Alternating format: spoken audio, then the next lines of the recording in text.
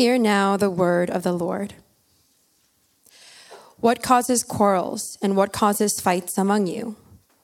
Is it not this, that your passions are at war within you? You desire and do not have, so you murder. You covet and cannot obtain, so you fight and quarrel. You do not have because you do not ask.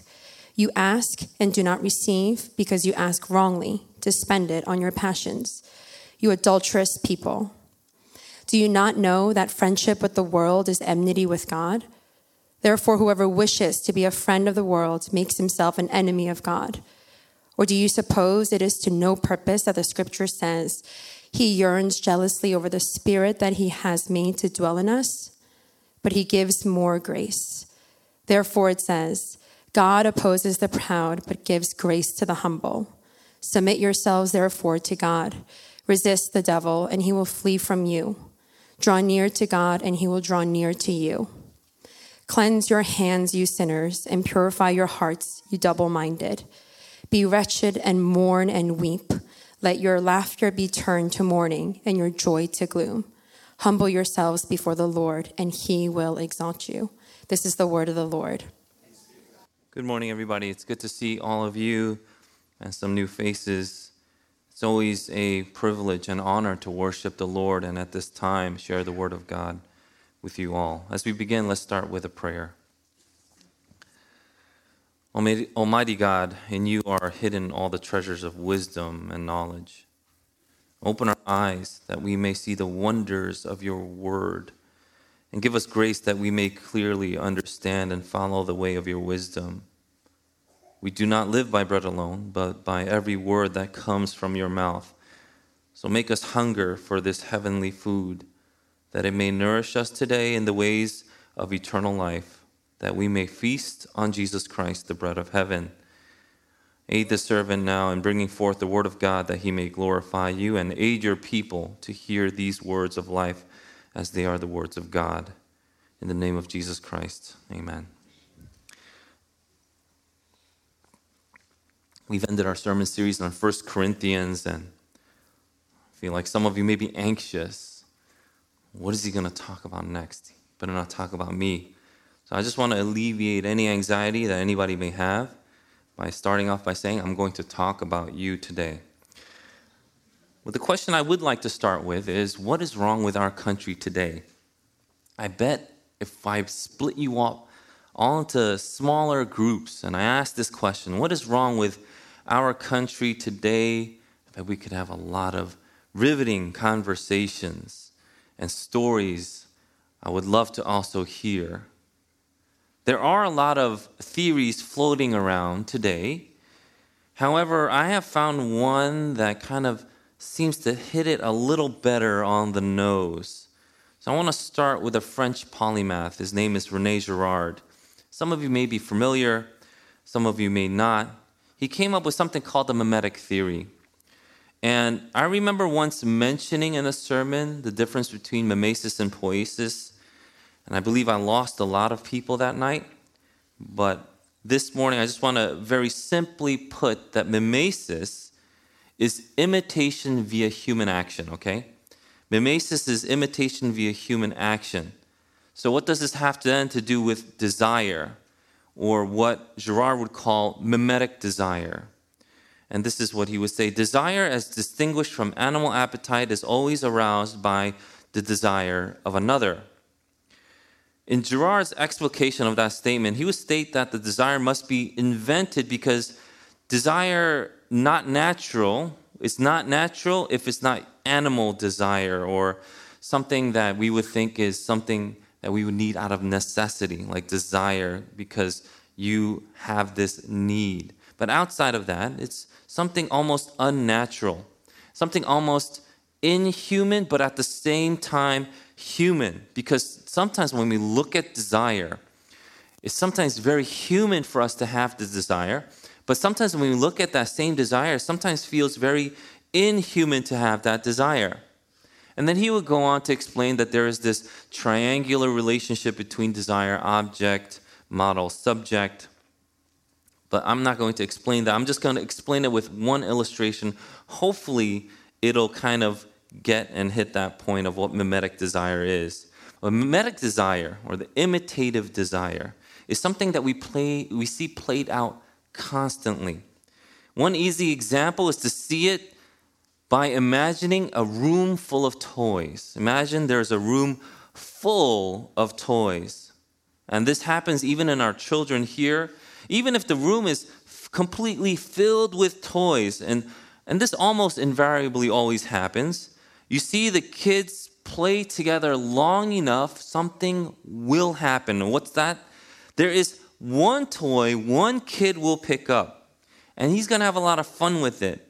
Another kid sees him having fun with that toy, and what will the other kid try to do? Will try to take away that toy. But why?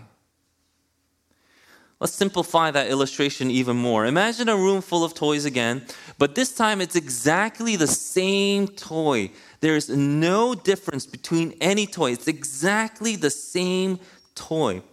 A blue race car. And then you have the original boy come in the first example, comes into the room. He takes and finds one of these blue race cars and he starts to play with it. But when you introduce the second boy into the room, which again is full of the exact same toy, what will he want to play with? And that's right, the blue race car that the first boy was playing with.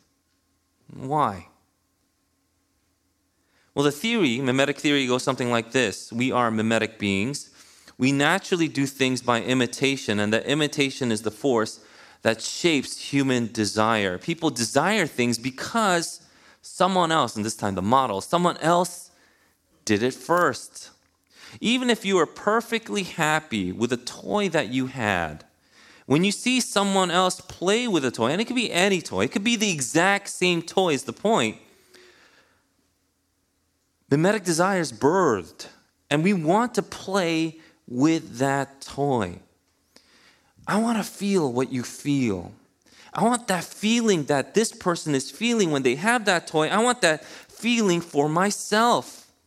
Now, it doesn't matter if you're a 2-year-old boy playing with a blue race car or a middle-aged man wanting to drive a Maserati. We know this desire, and we are actually immersed in it.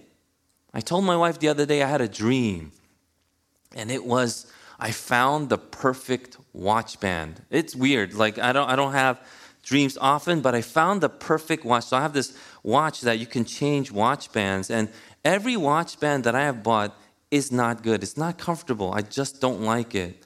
It's either too hard, too soft, the plastic digs into your wrist, just garbage. So I was looking for a good while. What's a good watch band? And I actually had a dream of finding the perfect watch band. And my dream was anyway. But we have this desire. We're immersed in it.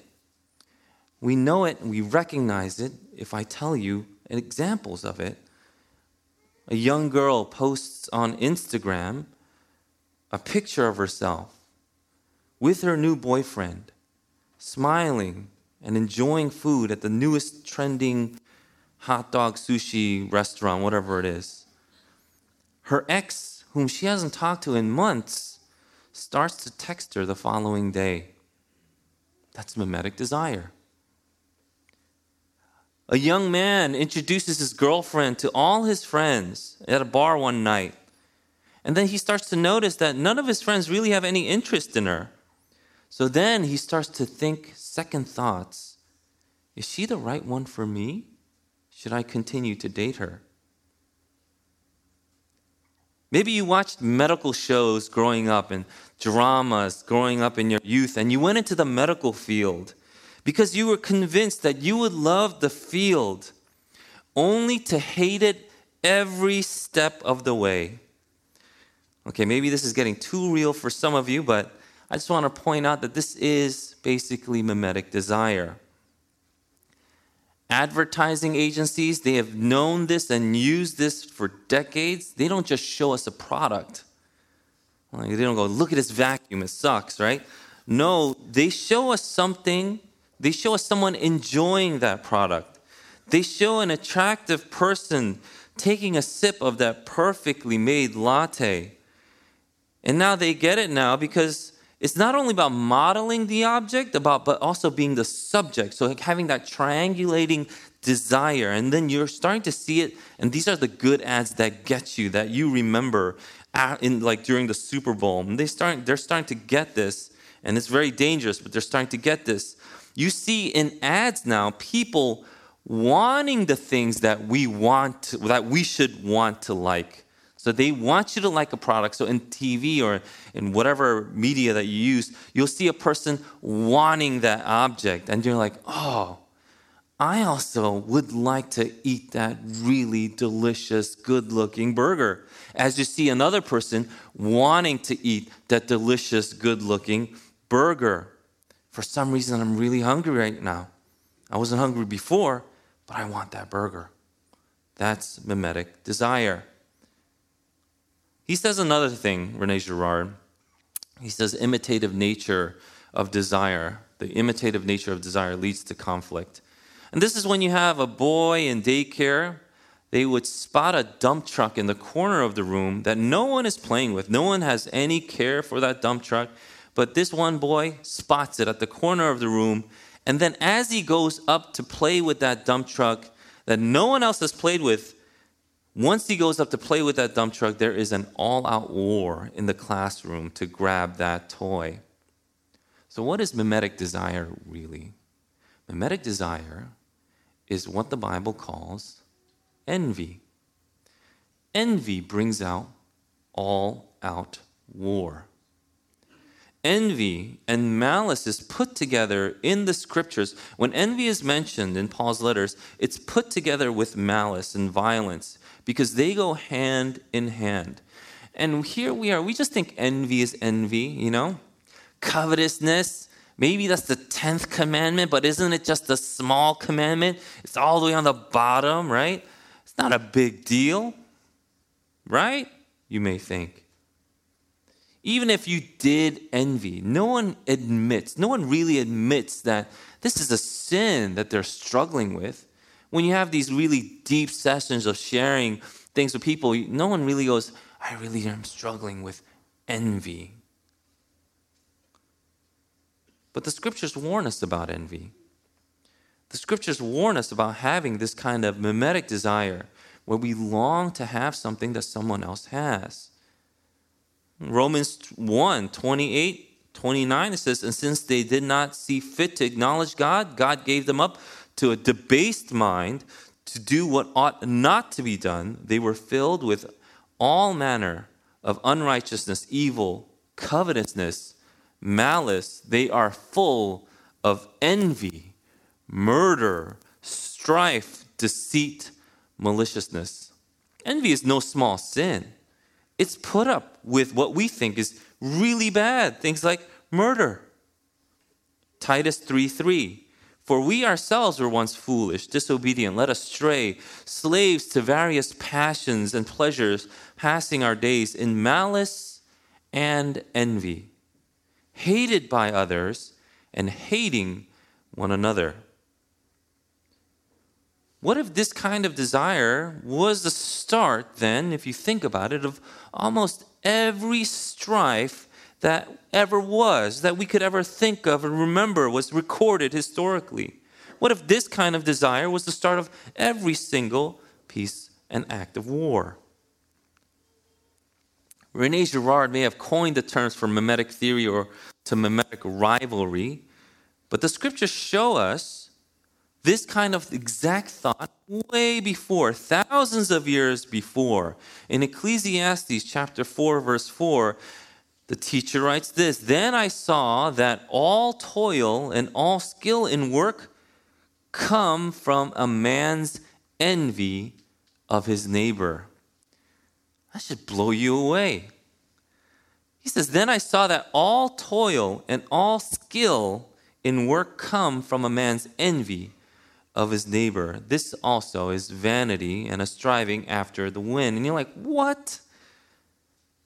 Everything that I'm doing is because of mimetic desire, and more specifically, envy?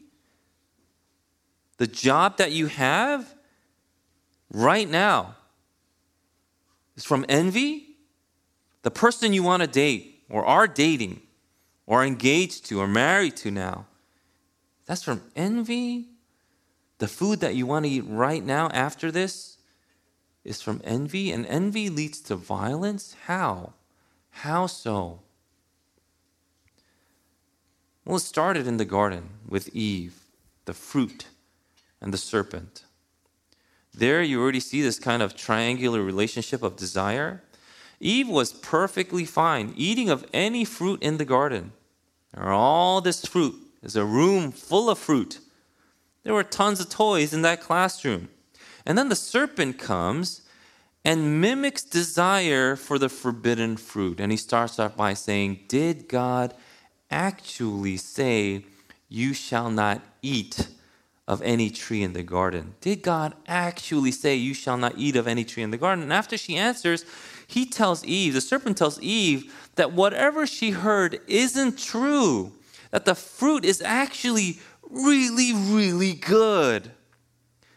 That's when you see the scripture show us, that's when Eve noticed it, noticed the fruit, and it was good looking. It was good for food and a delight to the eyes, is what the scripture says. It was good for food and a delight to the eyes. After that desire was implanted, she was like, that's when it looked good. Man, that really looks good right now. And then she would take and eat it and then give it to her husband, who would eat it as well. It was then they were kicked out of the garden. Death was introduced, and we even saw the first murder happen in the very next generation. Almost every social movement now, I'm going from, Genesis 3 all the way to 2021 November, almost every social movement now is based on this very concept of envy. You can call it by any other name, equity, social justice, whatever you want. But at the base level of it all, these movements is envy. I don't have because you have it, and now I will take it from you. That's what it is. It's this idea that the entire world and all its systems is some kind of zero-sum game. Zero-sum game means if I have, that means you don't have. If you have, that means I don't have. That's a zero-sum game. It's like there's this one piece of, like one pecan pie, right? And then if I take a large portion, then you can't take that large portion. So we see the entire world as this one pie. And then we see every situation like the little boy in the blue race car. It's because he has it, I don't have it, therefore I must take it. Split up any group in history. Split up any group in any society, in any kind of human formation, any group at all. It's because this race has it, this other race doesn't. It's because this gender has it, this other gender doesn't, or these other genders don't, whatever it is these days. But it's because this political party has it, we must take back the power, right? Doug Wilson, in one of his talks on envy, would say this, and I quote, socialism, feminism, environmentalism, Marxism, racism, communism, and the granddaddy of them all, egalitarianism, are not the intellectual problems that cause certain downstream intellectual mistakes to be made. What he's saying is we all intellectualize these movements, all these isms. Is like, this is the intellectual basis for this. This is the intellectual or the rationale, the reason for this. But this is not why we have these movements, because in the end, it is not an intellectual problem. Wilson would argue that these are actually intellectual rationalizations for sin. Because as much as these social justice and equity warriors want to dress themselves as righteous purveyors of fairness, it was never about being satisfied. It was always about taking and then some more taking. If you are someone well off, and here's how you prove this. If you are someone really well off, and someone wants to come and take 50%, half of whatever you have, for whatever reason, taxes, reparations, equity, welfare, call it whatever you want. They want to take half of all that you have. And then they'll call it something really nice, really, something that sounds pleasing to the ears. Like, I'm going to come over. Pastor Paul's here. He had a nice vacation this week and you were missed.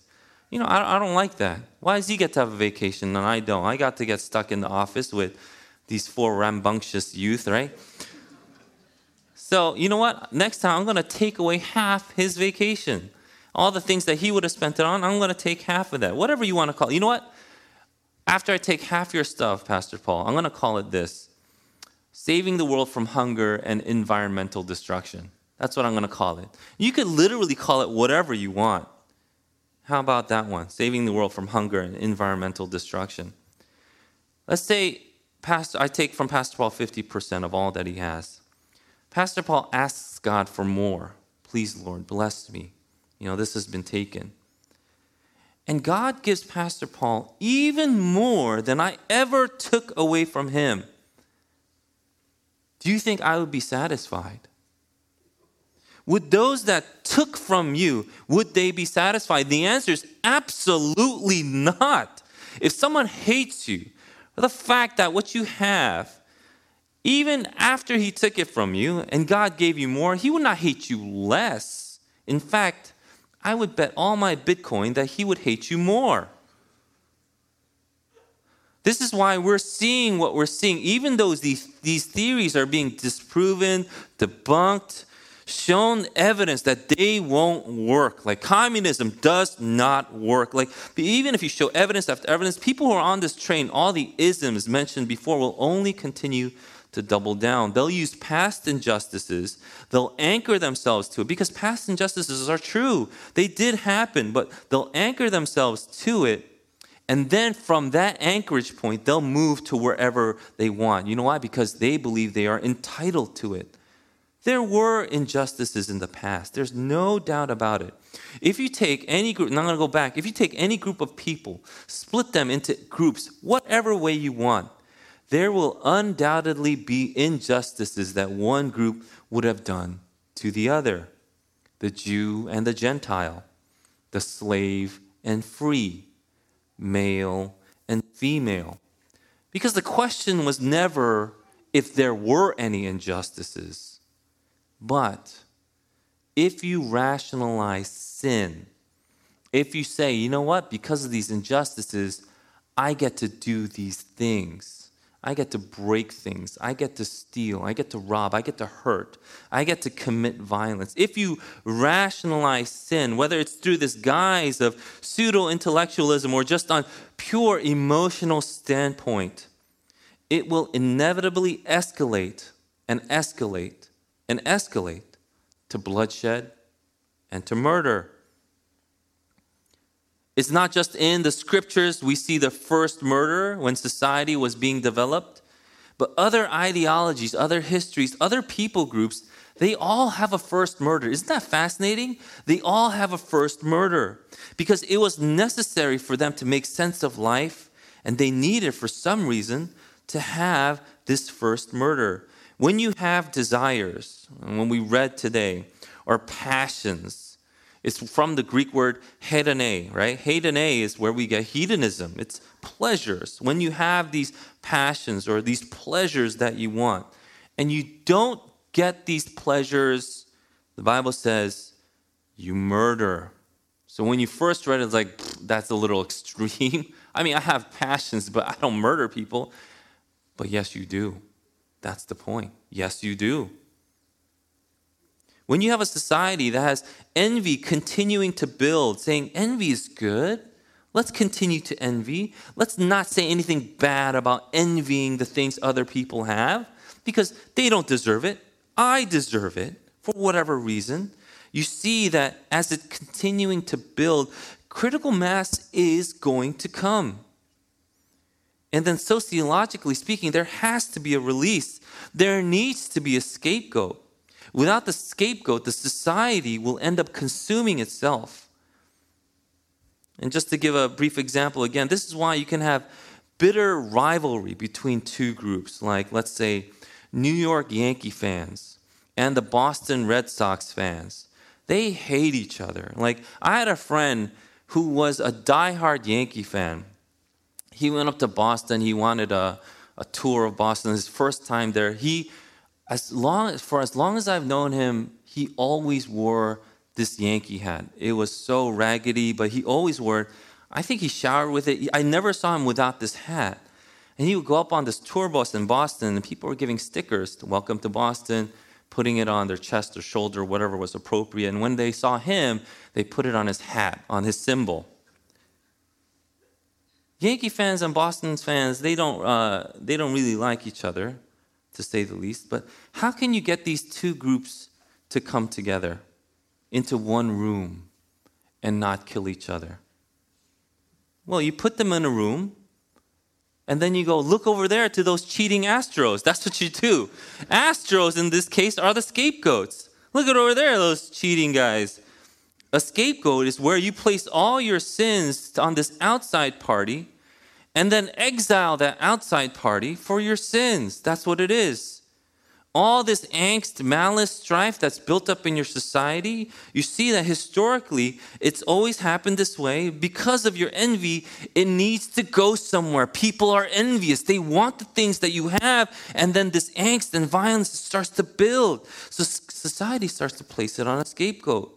Otherwise, that society would implode. One of the most famous short stories ever written was by Shirley Jackson. And most of you probably know, I assume that almost all of you know this story because it was probably required reading in middle school. But in the short story that she wrote called The Lottery, you see a small town getting together for this big day. The lottery is happening. People are nervous, they're excited, the weather is beautiful, right? And they all come together. There's slips that are passed out at the night and things like that. They're all coming together because they want to know who gets to win the lottery, who gets to get picked. It's a whole town affair. There's like 300 people. They want to know. But as you keep on reading the lottery, it's not the kind of lottery that you thought it was. The one that gets picked at the end doesn't win some prize. Instead, what happens is they get stoned to death. One of the major themes in that short story is scapegoating. The town needed to have a good harvest. There were other towns also farming near them, and you want to have that good harvest, maybe even more than the other towns.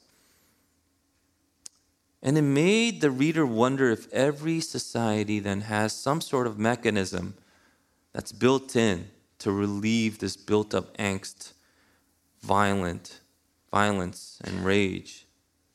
Instead of war between nations, let's hold the Olympics. Instead of fighting within local communities, let's play basketball, determine the athletic pecking order, whatever it is. This is what the world knows. But the scriptures go beyond what we know in the world to offer us the truth, the real truth of our situation. These temporal remedial measures to satisfy our bloodlust when desires are piqued will not last. Envy will only lead to more envy to murder. Murder will lead to more murder, and the scripture shows that it's because our desires are disordered. Instead of friendship with God, we want friendship with the world. And friendship with the world is declaring war against God. There is no winning. Warring against God is to smash yourself upon this great rock, hoping the rock breaks to pieces before you do. There is no stopping your demise. Envy is a free fall unto that great rock. So how's the process reversed? I want to tell you, you can't. It's impossible. Every thought, ideology, religious tradition, it's all about, well, if you do this, you can stave off the wrath of God, or you can stave off this inner turmoil that you have, bad karma, whatever you want to call it. But the truth is that no one has been able to save themselves from the final destination of that free fall, of that path. The wages of sin is death. And subsequently, all of mankind from Adam and Eve, they all taste death. In death, we are torn from any good that we could have ever tasted. Any good that we could taste, hear, smell, touch, see, or experience. In death, we're torn from these things. You're torn from the experience of holding a newborn in your arm. It's torn away. You're torn from feeling your mother's embrace. That's what death does. It tears you away from your mother's embrace. And the Word of God shows us that it's even more than that. Eternally, we are to experience the wrath of God being poured out. You know, you want true justice? That's true justice. We did not do what we were created to do. In fact, we were created to be a dwelling place for God. We were to be set apart, holy, to be His bride. Because ultimately, envy is malcontent against the Creator. Going back to Adam and Eve, it's distrust in His commands. It's the belief that God doesn't want what's best for me, so I will go against the very nature of God. James is showing us that envy isn't just some worldly issue between people groups, as bad as it is. It's the issue between you and God. When you envy, you go directly against God. And here we are talking about mimetic desire and envy, saying how it's innate in all of us, how it's inescapable, that we all desire that one thing. But when you envy, you go against God. Is there a way out? If you smacked a guy much larger than you, and I asked the same question, how would you answer that? If you smacked a guy much larger than you, and then you go, is there a way out? Probably not, right? Probably not. Perhaps. But in all likelihood, you will get beat, right? What if the guy that smacked you was twice as large, 3 times as large, infinitely larger? Is there a way out? The answer is no. You have no way out. You are about to get crushed. You have no means. And this is where the Bible then goes. You have no means, but, in verse 6, for the grace of God. But for the grace of God. But He gives more grace. It is by grace that you have been saved. You have no means of saving yourself from this destructive path, starting with envy, but for the grace of God. In the Old Testament, God actually set up a sacrificial system with 2 goats in Leviticus. 1 goat, you would kill and sprinkle that blood on the mercy seat, on the tabernacle. The other goat, you would place the sins on that goat and set that goat out into the wilderness. So one pointed to the price of death that must be paid for sin, and the other pointed to the exile away from God's people and God Himself, because sin must be taken away. Both had to happen in the punishment for sin. Both of these things had to happen in the Day of Atonement. In the Bible, the scapegoat had a more complete understanding of sin. It's both death and exile. There are Greek mythologies, there are other myths out there, like whether it's Oedipus or someone else, that where you need a victim, like you need a scapegoat. Remember I said every society, culture, religion, they need a scapegoat. But there is a key difference between these mythologies and Christ. In every myth, the scapegoat, the victim, they're actually guilty. They actually have sin.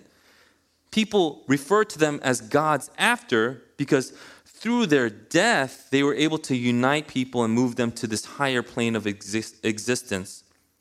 But they were not innocent. They were guilty. Oedipus was guilty of murdering his parents. But Christ was innocent. Christ was innocent, and He was put to death. Thereby, His sacrifice was once and for all eternity, sufficient and effective.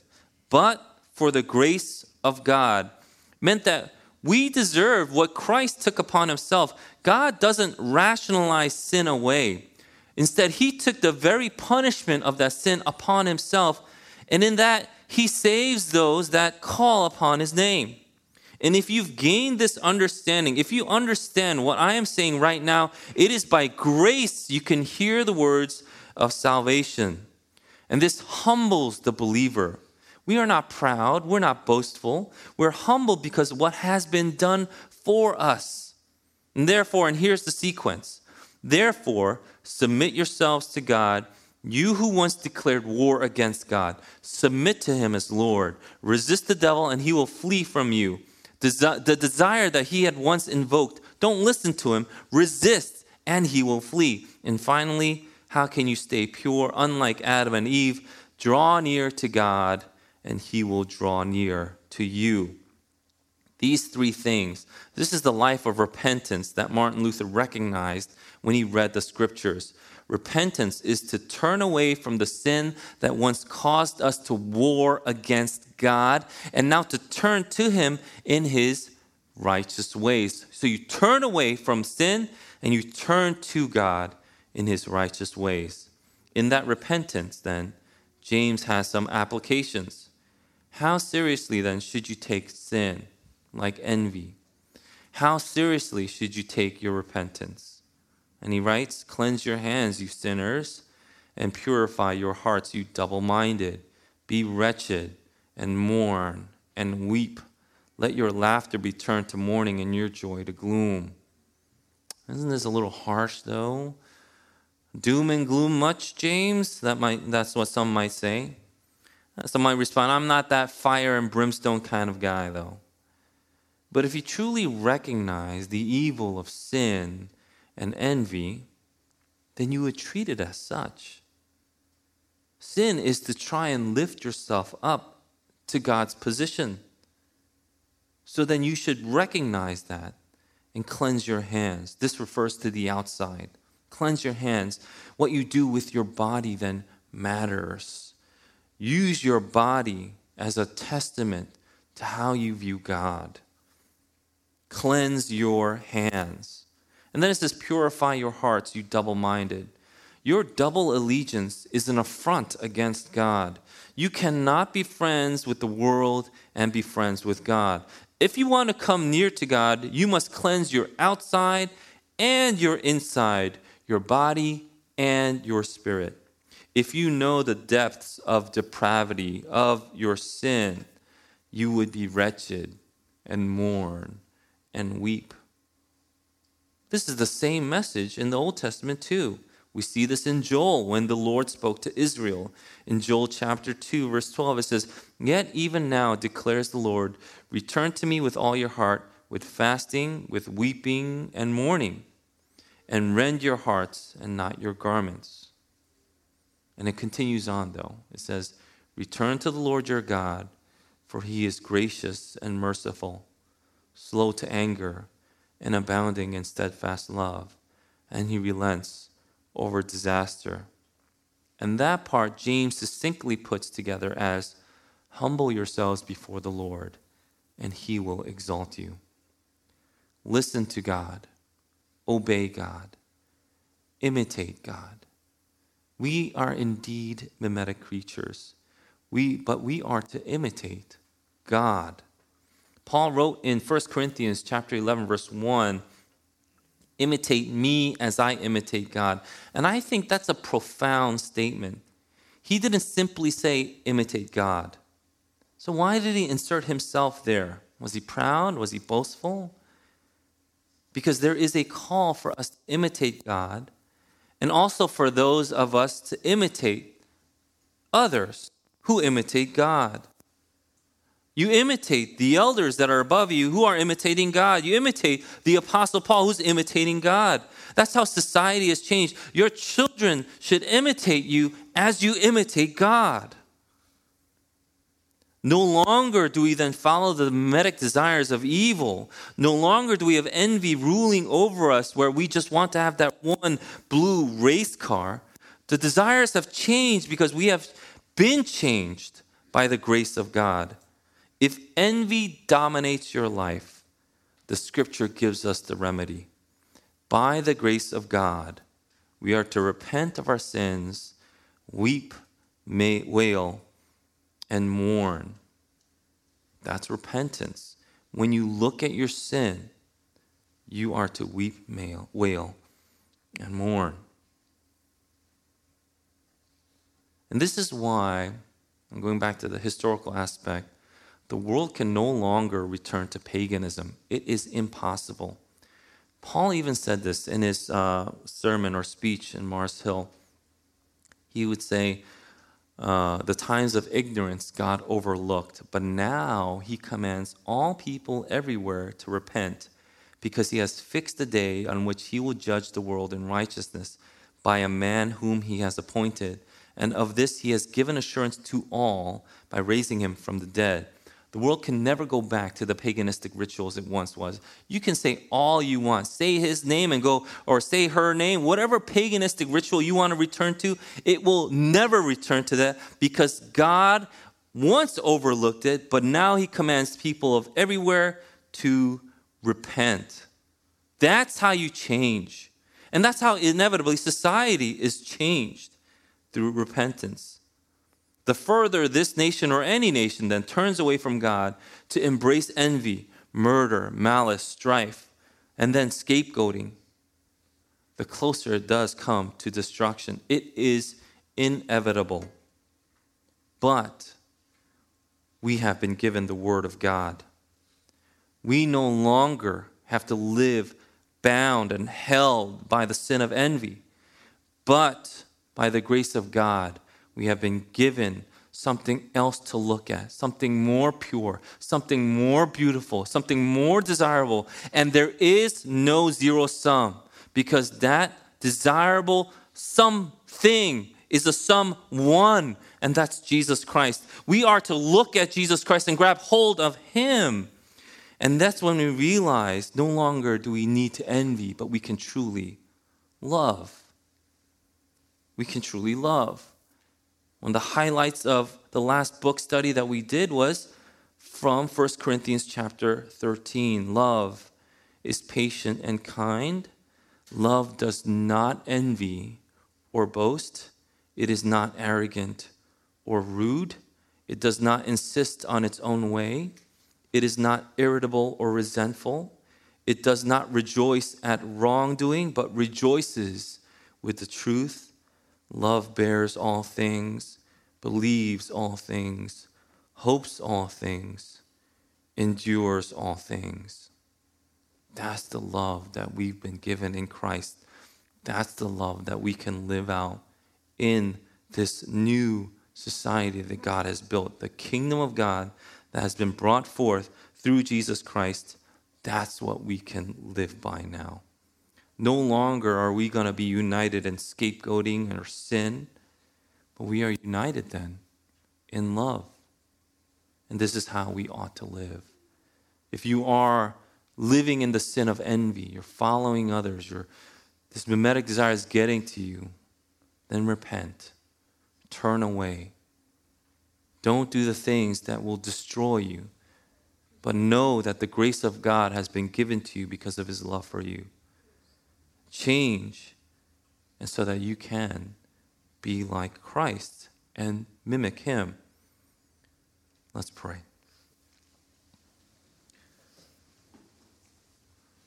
Lord, we thank you for the word that you have given us this morning.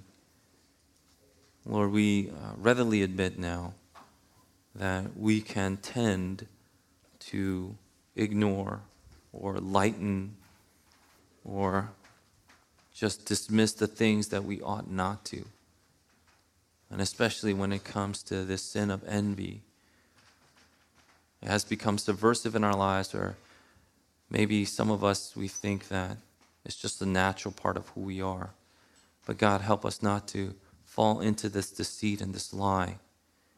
Lord, help us to rely now and solely depend and lean upon the saving grace that you offer to us through your Son, Jesus Christ. That he would not only justify us, relieve us of our sin, but Lord God, by the Holy Spirit, we would also be sanctified, becoming more and more like you, mimicking the true Holy One. Let's take this time to pray, and let's lift up our prayers to God. And perhaps the Holy Spirit has open up your understanding to recognize maybe envy was a big part of your life, more than you ever thought. But know that you are not to be trapped in it. God has given you His Son, Jesus Christ, so that you can truly be free. And if the Son sets you free, if the Father sets you free through the Son, you are free indeed. So let's pray and lift up our hearts to God.